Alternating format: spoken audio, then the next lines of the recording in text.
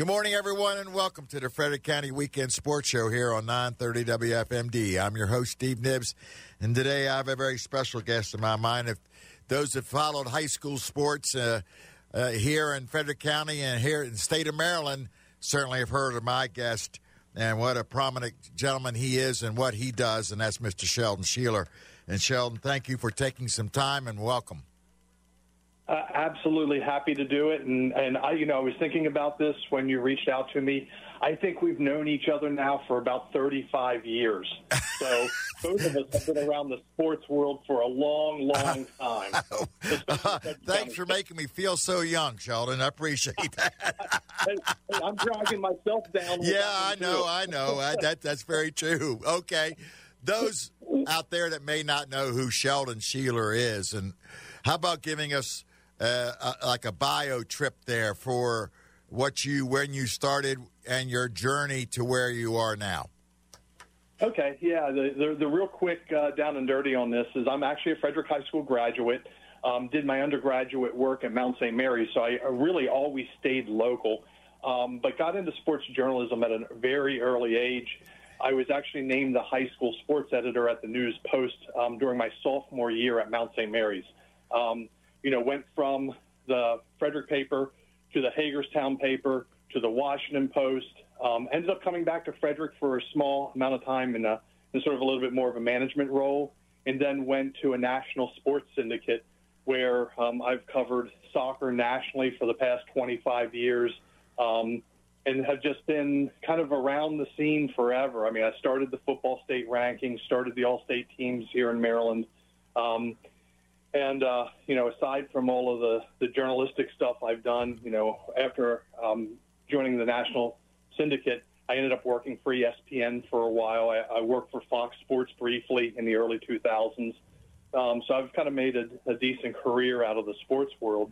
But more recently, I've turned my attention to education, and I'm currently a full-time faculty professor at Mount St. Mary's University, where I handle their sports media courses, as well as some other communication courses, and oversee their new ESPN project on campus. So what is a little background on those courses, Sheldon? What are the bases, and what do you try to teach these young people as far as that field is concerned? Oh, sure. So this semester I have a sports media history course where we look at the evolution of sports media over the years. So that's kind of one of more of our theory classes. But a lot of what I teach is more in the practical space. So Mount St. Mary's move from the NEC to the Metro Atlantic Conference came with it the contingency that the Mount actually makes broadcast quality of all of their, or almost all of their home sports events for ESPN platforms. So, we hired a tech director from the University of Nebraska, Omaha. He handles the live sports operations. I handle the academic side, getting the kids prepared to work in that environment, whether that means helping on various apparatus from cameras to audio boards to replay and graphics, or as far as being in front of the camera, conducting interviews, doing things of that nature. So, I teach a wide range of sports-related courses up there, like sports comm, all of your news reporting, sports reporting, journalism type courses. And it puts our kids in pretty good positions to leave the Mount with some really good clips. I mean, our kids are getting highlight reels of things that they have done that have been on ESPN platforms, whether it's ESPN Plus, ESPNU, ESPN3. We haven't had anything on 2 or ESPN proper yet, but that may be coming. Just depends on matchups and importance of certain contests. Well, that's impressive, Sheldon, and that certainly is something that a lot of young people certainly can get into, and it's certainly a very competitive field for sure. Looking back, as you were going to school, growing up and going to school, what did you have a light bulb moment as to this is what you wanted to do for the rest of your life? Yeah, it actually came in third grade. I went to St. John's in downtown Frederick, and I remember sitting next to one of my best friends in the coat room where we're kind of just hang out before school starts, and I just remember talking sports as a third grader to my best friend at the time, and I just knew I wanted to be involved in sports. Now, obviously, I didn't know what shape that would be. Obviously, as a third grader, we all think we're going to make the major leagues, right? Of course. And I did. When I was in high school, I thought, my goal was to make the Olympics. And in 1996, I made the Olympics, not as an athlete, but as a journalist. Oh, that's pretty cool in itself. Yeah. So I remember walking out on the field because I was there for the opener of the 96 games for men's soccer. And I remember walking out in the field, looking around at all of the people in the stands thinking, I'm at the Olympics. I made it. Wasn't this really, it wasn't, I was expecting to be on the field, not on the sidelines, but damn it, I was there. Yeah. So I've had this magical career, and I kind of feel very fortunate on the opportunities that have presented themselves, and obviously, I've worked hard to earn some of those, but we all have to get some breaks in order to get them in the first place. Right. And, Stan Goldberg took a chance on a high school senior, and I like to think, I paid off in a big way for him and the sports and the people I've been involved with. I've been very passionate about what I've done for as long as I've done it. And, it still doesn't get old to me. I still get excited. I still get goosebumps. I still want to be where the action's at. And right now, I feel my best contribution, my way to best give back to this industry is to start teaching the next generation on how to do it, with dignity and honor, how to do it professionally, with great research and great contacts. So I kind of feel like, I'm in the exact place where I really need to be. It certainly is, Sheldon. Those of us who've had the pleasure of knowing you and working with you know how passionate you are about sports and high school sports, especially, but all sports in general. And you're certainly a great mentor for a lot of these young people who are going to be looking to do something in that field up as you teach those young people up at the Mount. Let's move forward a little bit to a special project that you're currently working at, and that's a sports mural here in Frederick. Talk a little bit about how that got started and what's involved in this sports mural. Yeah, so the big picture on this kind of started with a local artist named Yemi and Tony Chiquilla. And Tony's a real estate person in Frederick who many people might recognize as Tony C., on some of the billboards and whatnot around town. And Tony was that third grader I was talking to, by the way. Oh, there you go. So it really is. Frederick really is a small world still. What goes around comes around for sure. Oh, okay. Absolutely. So the two of them got talking, and they pulled me into the conversation. And Tony had the idea of Yemi had the idea of doing some sort of sports mural, kind of like he did on the McCutcheon's building, for the faces, honoring the significant people in Frederick County's history. So we wanted to have more of a sports angle on that. And Tony suggested Harry Grove Stadium on the outfield wall facing 70 and 85. Okay. So not in the stadium, but on the outside, making that an art project on the outside of the stadium. And I got pulled into that to help identify 250 athletes. And the project has been many years in the works. We still have a couple years to go. Nothing is actually physically up or done at this point. still in the fundraising piece to this. But the concept was this was athlete-centric. So it's really not about the coaches, not about the administrators, not about some of the other peripheral positions that are really important to making sports happen in this county, because we felt the Alvin G. Quinn Hall of Fame through the YMCA kind of puts its arms around that. Yes. For us, this was going to be a little bit more of a artistic pictorial, if you will, of some of the greatest athletes and let me qualify that a little bit better. Okay. Some of the most accomplished athletes who've come through Frederick County. I mean, heck, we had a guy win a Super Bowl ring this past year. We had, right. One of our top volleyball players of all time signed a professional contract in Europe this past year. We've had big-time people. There's the obvious Charlie Kellers and Chuck Foremans and, Phil Hammonds and people like that, who any Frederick County long-term sports fan will know. Right. But we've had an abundance of international stars, Olympic trial quality athletes, professional athletes that have come through Frederick County.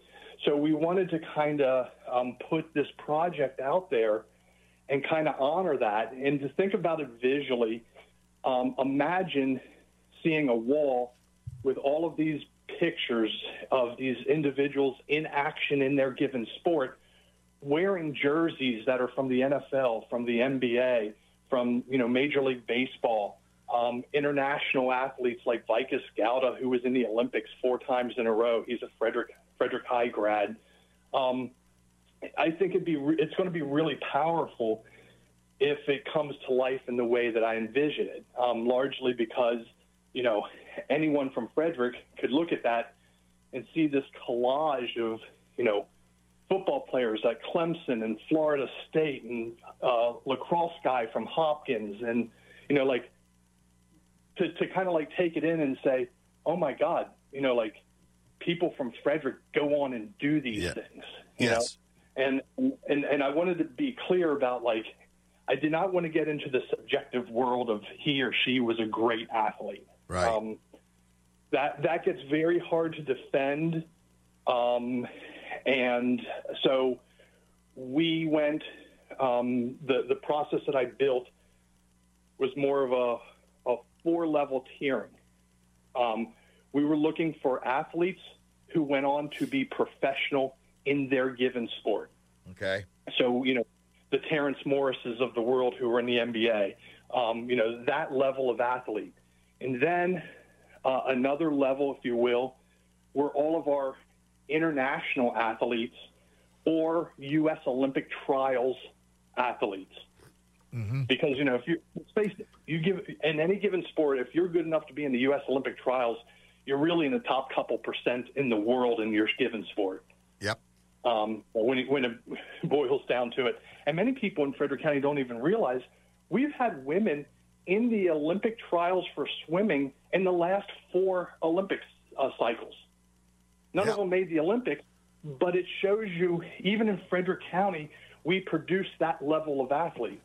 Yes. So then, when we get down to sort of another tier, and I'm not really making them a hierarchy per se, because some of them are side by side, but then we look at who were Division I college All-Americans. Okay. We've had Big 12 champions,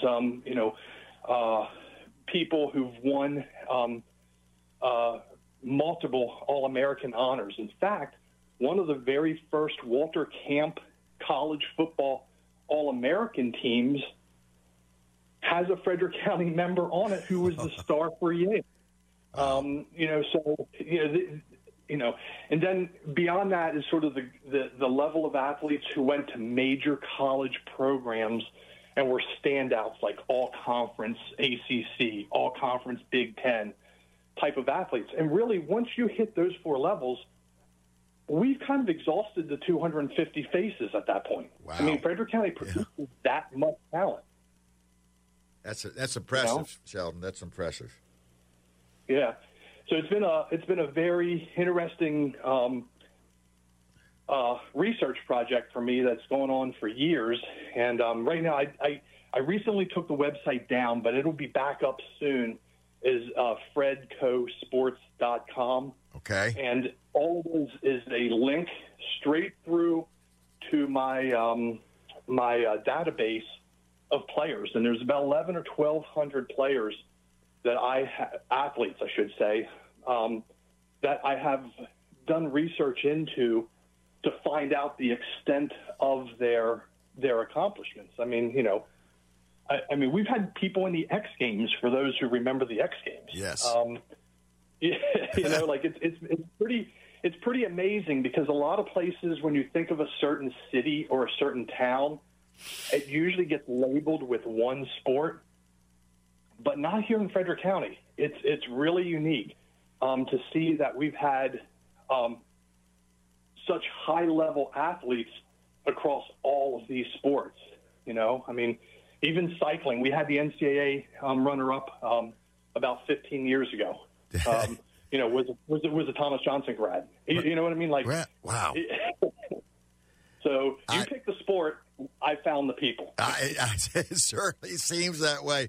Sheldon, looking at if people want to are interested in helping you with this project in any way, do they go to that website?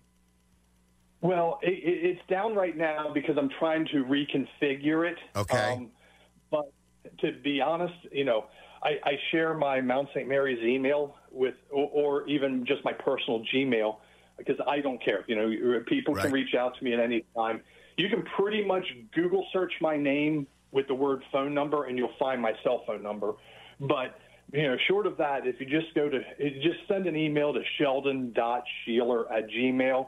Okay. I will happily engage, anyone in the conversation. I have talked to hundreds and hundreds of people connected to the Frederick County sports scene in building, this list.